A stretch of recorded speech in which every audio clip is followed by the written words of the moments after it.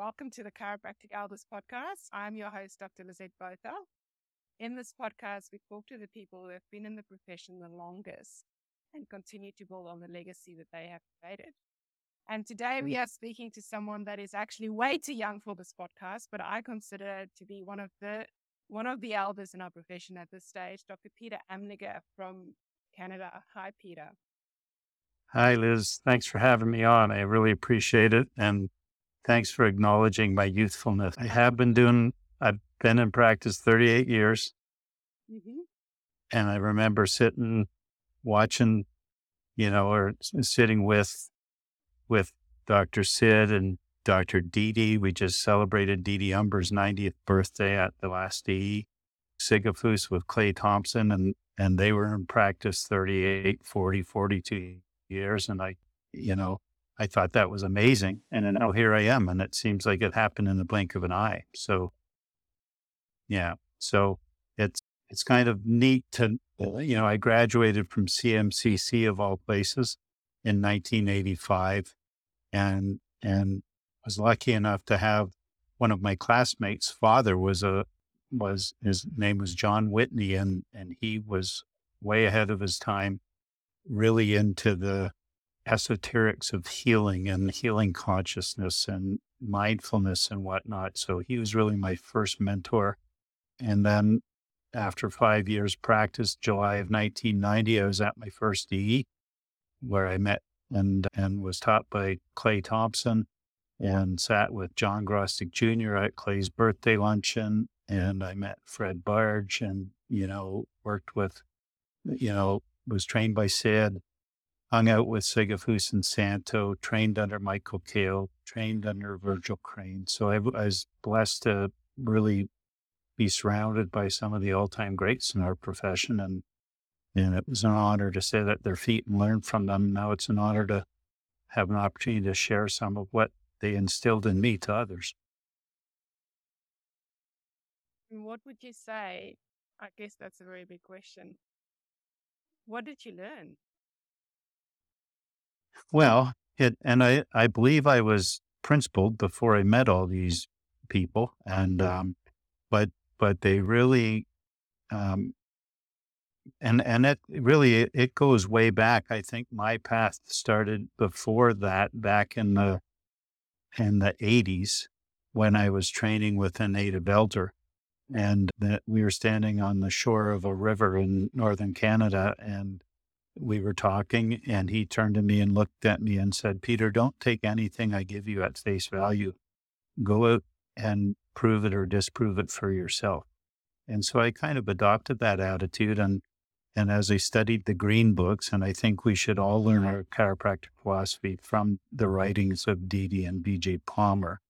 And so as I started to read the green books, and study Universal Intelligence and Innate Intelligence and the Universal Complete Cycle, it teaches us that the principle is always at work everywhere. So I said, I'm going to go out and look for the existence, the expression of this principle wherever I go. And so I've just spent the last 40 years observing the principle in action. And it's really kind of been a love affair, and it just keeps showing up and it keeps showing up. And when you apply the principle in your life, it keeps producing results, whether it's over the adjusting table or getting quiet and listening to your innate. So I think of all some of the people taught me to have a curiosity and a passion about technique and work towards mastering technique, which is an endless process because our principle is infinite. And that means there's always going to be another layer of discernment, whether it's an appreciation of the principle itself, whether it's an appreciation of your analysis, whether it's a distinction you make when you're clearing the subluxation as you detect it. There's always another level. And so I just really dedicated myself to walk a path of mastery as these people did, and to also not just look at innate and focus on the mental impulse aspect of our philosophy, but to study the personality of innate. BJ wrote a lot about the personality of innate. Chuck Ridley talked a lot about the personality of innate. So did Richard Santo and and Sigafus as well. So when I go to get checked every Friday morning in my chiropractor's office, rather, there's a quote, and it says, there's but one power in the universe. This power heals, it adapts you to life, and it guides your life. What happens in this room is between you and your chiropractor. What happens after that is between you and the power. And the name underneath that quote is Dr. Peter Amlinger. Oh, So we moved towns a year and a half ago, and I found a new chiropractor who happens to be a good friend of mine. But I'm like, dude, when did I say that? And he's like, I said it at the first Pure and Powerful ever or something like that. And it's been hanging in his office ever since. So it's like, can I take a picture of it? And he's like, well, you said it. So I took the picture and I haven't done anything with it yet. no, I actually did a philosophy course with German years ago, and I think what they taught me is that intelligence is not a person. Tell me about this personality of innate intelligence. What does that mean? Well, if you, and I think there's a bit of there's a couple of different camps in chiropractic, and some people think innate intelligence is simply, universal law expressing itself in living things, if I can really paraphrase it. But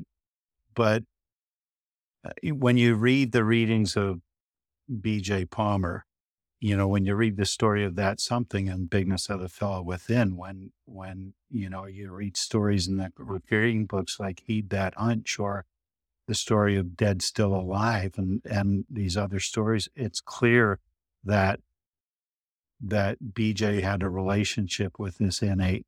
He called it the friend within. Dr. Sid referred to it as the friend within. Sigafus called it that we still voice. So it's and BJ said, when we're completely clear, our educated and innate thoughts are identical, and we're in tune with the infinite. And he also wrote in volume 18, he said that chiropractors keep open the paths of transmission of unlimited intellectuality in God and its expression in man. So when I start looking at that, I feel like there's another layer to it. And I know there's another layer to it because it's proven itself to me. I wouldn't be here as a chiropractor if I hadn't listened to my innate back in the 11th grade. Mm-hmm. So it is that force within us that guides us. And then I think the native community has expressed it beautifully, maybe even more eloquently than a lot of chiropractors. When an elder taught me, he said, you were first a spirit. And I said, no, first I was a twinkle in the Creator's eye. So we were first a twinkle in the Creator's eye, then we became spirit. And our physical body is an expression of that spirit. And our mind is an expression of that spirit, as our innate emotions are. So to me, that's the most congruent description of how innate moves through us from source in universal intelligence into us as a spirit, as an innate intelligence, then manufactures our body. And there's a quote everyone throws around by C.S. Lewis that says, you do not have a soul, you are a soul. You have a body. And I'm like, when I brush my teeth every morning, I can't deny the fact that I'm a body and I'm a soul. So the minute we start to separate those two things, we're into reductionism and we're moving away from our principle.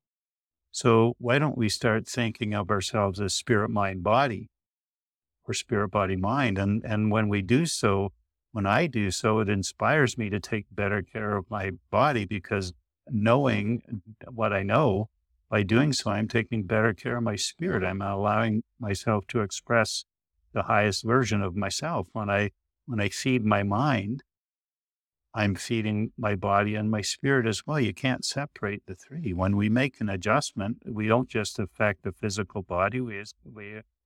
We affect that person's mind and their body and we allow their spirit to express itself more freely. And then we also allow the spirit that moves in and through all things to express itself more freely as well. So I think too many chiropractors think of the above down, inside out concept from brain down, inside out. I think we need to think about it from universal down, from the inside out. And that BJ wrote a beautiful story called Broadcasting Station God, who said we all have our own unique frequencies that source speaks to us through. He said there's no middleman. And so we have to go into the silence, court the silence, and get in touch and tune in that broadcasting station God, G-O-D, and we might call that grand organizing design. But we tune into that and we take our marching orders from it and nothing else. When I think of my journey in chiropractic, what has changed for me, there was lots of physical stuff that has changed for me, but really actually the most important thing is my consciousness. I can notice now over the years that my consciousness has changed. Like I'm aware of things that I never used to be aware of. And I think that is the most profound thing that chiropractic has done, and most probably does for most people when they say under long-term chiropractic care. But that's not something that you can put on a billboard. Like you're going to have better consciousness from chiropractic care, Because how do you describe that? Yeah. And I think what we just invite people in and my offering and I agree 100% with you. And we see people's consciousness change when they come into the clinic over time, as you said. And so I just invite people in and talk to them about the bigness of their innate intelligence. Like, the way I explain it is, if we want to talk about bones, it makes me a mechanic. Yeah. If we want to talk about the nervous system, it makes us electricians. And there's nothing wrong with being a mechanic or electrician.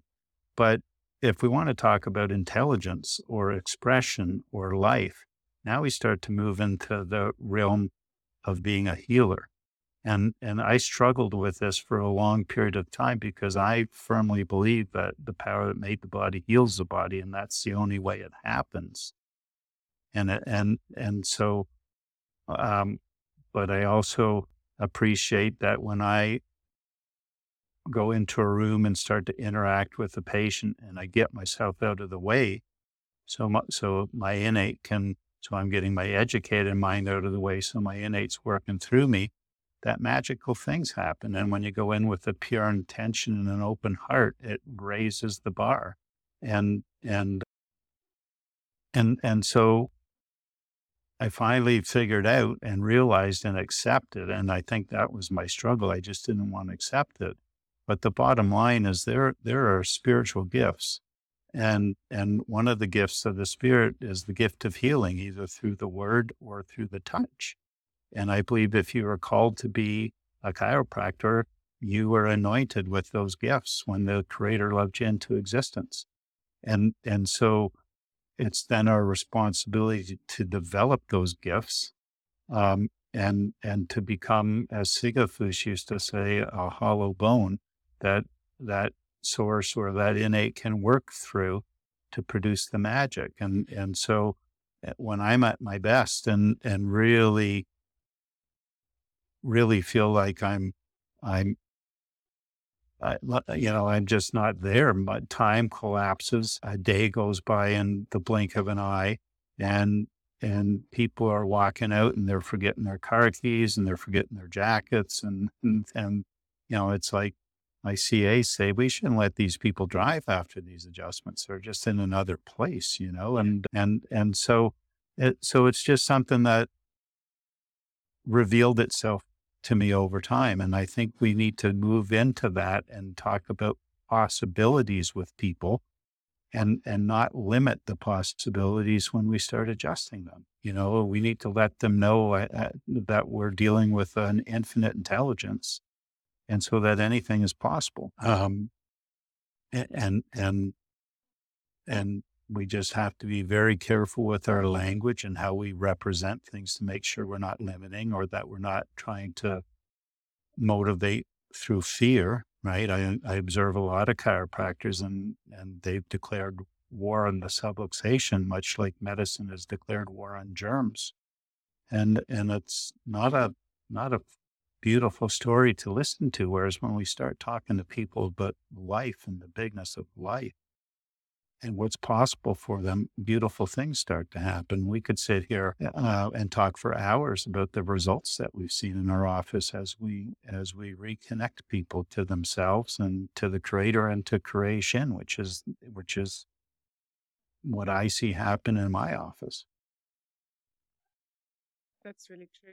So can you I just want to backtrack to that. How do you get your educated mind out of the way when you're adjusting? Well, and that's a great story, and it's interesting. So for me, the elders that I worked with, the native elders, talked about going into the sacred silence, and Dr. Sid talked about creating space, and Sigafus talked about going into the fourth dimension, and they're all talking about the same thing. So and Bruce Lee, he said we have to learn to move through life with an empty mind from a point of neutrality. And so that's a big part of it. And it's interesting. We had a Pure and Powerful recently, and the only thought I had in my mind going up on the platform to do my piece was this thought. Says, the thought was, your mind doesn't wear a condom and the universe doesn't use birth control. Right. And which is a truth. So whatever thought we think and impart to the universe and the feeling that we send it out with creates a vibration, and it doesn't come back void. It will come back to us and it will manifest. That's what Sigafus and Sid tried to teach us all those years. And then I reflected on that and went, well, that's true. But at the same time, the universe doesn't use a condom either. And my mind doesn't use birth control. So whatever I'm pouring into my mind or allowing into my mind, consciously or unconsciously, is going to impregnate my mind. And it just becomes a vicious cycle. And if you're not careful, you're going to end up screwing yourself at the end of the day. We're kind of like, we're like hermaphrodites in that respect. So when I started to think about that, I went, well, so I have to choose my partners carefully, right? You want to read uplifting, positive, consciousness expanding materials, books, and you want to watch those sorts of movies. You want to hang around those sorts of people. And then it hit me. It's like, actually, the best practice would be abstinence, and to have an empty mind, to quiet your mind, and then to go in and explore your uninvestigated thoughts, your programs, and start getting rid of the ones that are holding you back, that are limiting you, that are not congruent with our principles. And as you do that, you just become more and more and more empty-minded. And now you're in a position where you can tune into that heterodyne radio set that BJ was talking about in the Green Book article in Broadcasting Station GOD. And all of a sudden your messages start coming from above, down, inside out, and you're being thought through. And so that's the process. And for me, we all need to develop that pathway. Nature's a wonderful tool for me. Getting checked and living clear is very important for me. And then using a breath-focused meditation works really, really well for me. And my goal, I think a lot of people do these practices with the intention of just visiting that place within themselves, the sacred silence. Whereas I've adopted these disciplines because my intention is to live from this place more often than not, and just be quiet-minded and thoughtless. And we chuckle about it all the time. My wife constantly asks me, we're just driving in the car or having dinner or doing something, and she'll say, okay, so right now, what thought is in your mind? And I can honestly look at her about 90% of the time and say, you know what? There's literally not a conscious thought in my mind right now. I was just being present. And I had a doc from Australia actually observing in my clinic last week. And he, after the second shift, I think he's like, I'm just amazed at how present you are all the time. And that's just the result of 38 years of courting the silence. Yeah.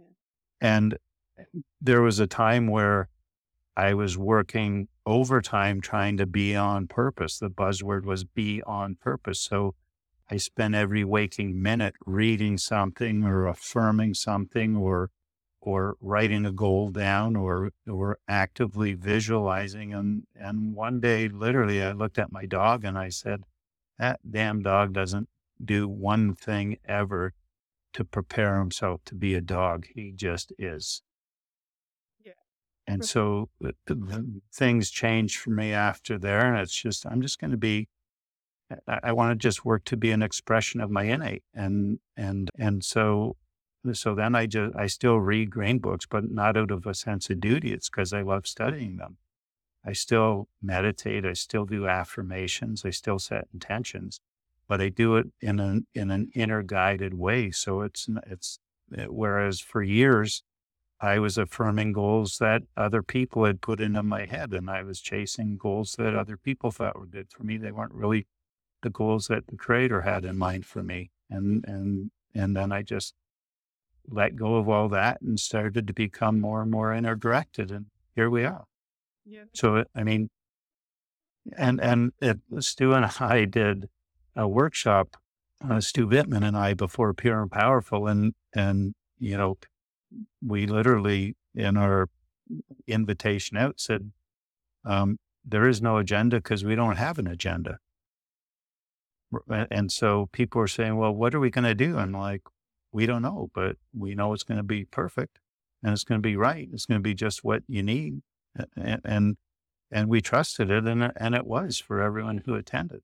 So, and it's some people say, man, that's like, I don't know. It's just their programming coming in. People say, well, that's kind of irresponsible, isn't it? It's like, no, it's actually quite liberating, and it's trusting.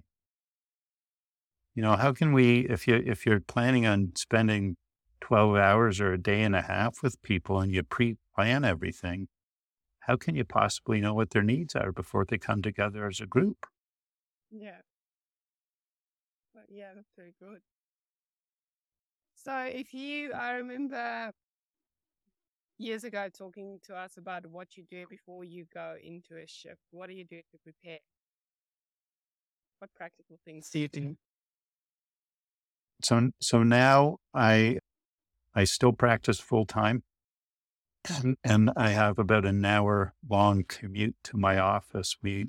Tracy and I moved to a small town.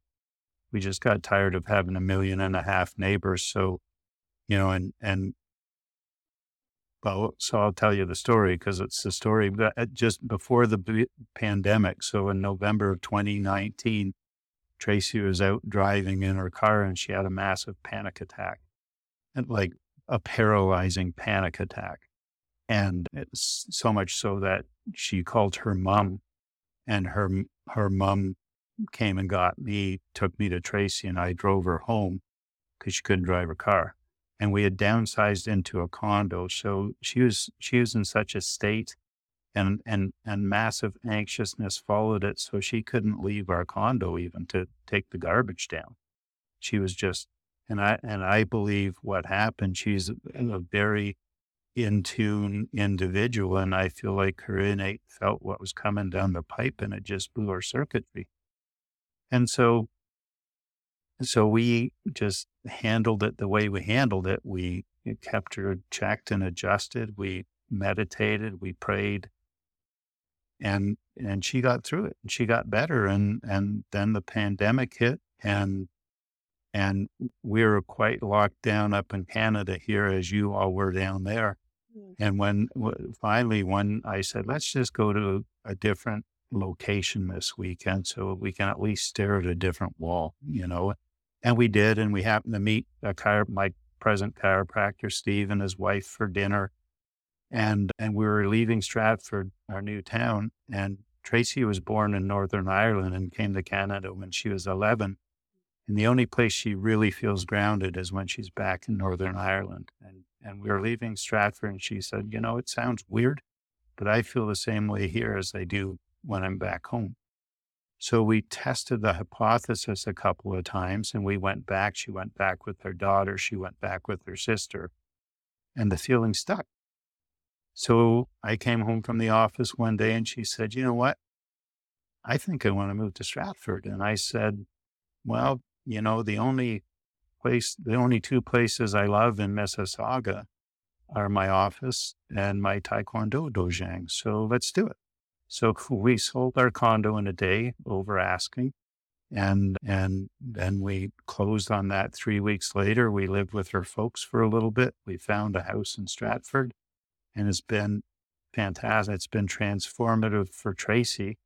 And it gives me an hour commute where I don't do phone calls. I either listen to good Audible books or podcasts, or I drive in silence, or I listen to uplifting music. And I get to my office. I get up early at like 4:15, 4:30. I've always been an early riser. I drive to the office, and then I meditate, and I do some movement, get my physical body ready. I read a green book for a bit, and then I do some adjusting drills on my speeder board and whatnot to get ready for the day. And we open the doors at 8:00 and take care of the people. And so for me, in that meditation space, that's where I just go into the sacred silence and sit in that space where all spirits live. So in that space, we're all connected. And that's the place I practice from. And so it's just a breath-focused meditation I've been doing for 40 years, taught to me by a native elder. Oh, that's amazing. And what a way to start the day. Well, Peter, we've run out of time. Huh. Imagine that. I've got one more question for you, though, and this is from listening to you speak all those years ago at Kara Europe. You said love isn't the opposite of hate. What is love really? So, and I wish I had said that, Liz, but it was Nelson Mandela. I actually know. I read the part on the Facebook page, but you talked about the idea of that. Yes. So it's interesting when we look at, so if you look at the definition of universal intelligence in Stevenson's chiropractic textbook, in Article 49, Step 1 of the Universal Complete Cycle, it says that universal intelligence has existed always. It's indefinitely superior. It's infinite. It is and how it always has been very intelligent. Being very intelligent means it's never made a mistake. Having never made a mistake means it's God. And then it says, check Webster's dictionary for a definition of God. And so universal intelligence is God. And not in a religious context, but just it's the source that moves in and through all things, the great mystery, as our native elders taught us to call it. But when you go to other sources, I'm a Bible guy, so if I just look in the Bible, it talks about God being light and life and love. So to me, those words are all synonymous. And so love is the most pure, brilliant, highest vibrational energy that exists, unconditional love, agape love. And so really it is the source of everything.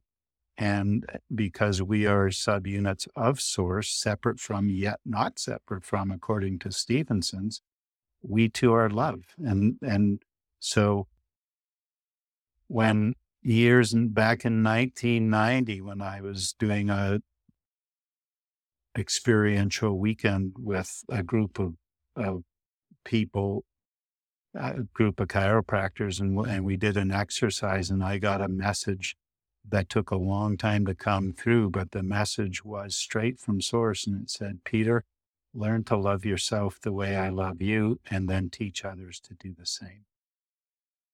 And so that's my path, and chiropractic is my vehicle. And the principle of chiropractic is so congruent with that. It's such a whole principle, and it frustrates me, I have to say, when I see people trying to change terms out and whatnot. It's like, you can call it whatever you want, whatever this, the flavor of the month is, whether it's dysregulated or whatever, but you're subluxated. And when you're subluxated, you're partly separated from source.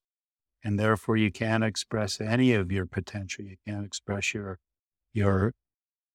spiritual potential, your academic potential, your athletic potential, your creative potential, your human potential. You can't express unconditional love if you're partially separated from source. And so what the chiropractic adjustment does is it reconnects us to ourselves, to our innate, which then reconnects us to source, and then to everything that source is in, which is everything. So it makes us whole, and it connects us to all of creation, so we can become a cell in the body of humanity and take our place in the grand design. And that's the bigness of what we do for people. We don't have to teach that to people. It's not part of our doctor's report, but that's the consciousness we should be checking and adjusting people from. And never try to shrink chiropractic down in your mind or in your thought process, and try your best not to do it in your communication of the principle as well. Talk about possibilities and be that person, lead by example, walk the walk, and be love. And so a great inventory question to ask yourself every day is, do I love enough? And the answer is always, I could do a little better, which isn't, we don't beat ourselves up over it, but you just know that you can't outgive source. So you can always love a little better, a little more, a little cleaner. There's always another layer of judgment you can peel off, or limiting beliefs you can peel off, or whatever it might be, another blind spot you can become in tune to and clear out. And so the work goes on forever, but it's a hell of a lot of fun doing the work. Yeah. Well, awesome. Thanks, Peter, that you shared so much information and wisdom with us again today. And I hope that whoever listens to this podcast will take that forth and, change their lives. That is my wish too. And if anyone needs any help, they can track me down, and I'm happy to help them. They can track you down. What would you say best? Facebook? Yeah, I'm not so adept at social media, so Facebook's probably the best way. Okay, excellent. And I'm just going to say thank you to everyone for listening. If you love what you listen to, please share it with your friends. Follow us on Facebook, Instagram, and listen to us on Spotify and Apple. And thank you, Peter. Thank you for having me, Liz. It's been a blast. Yeah.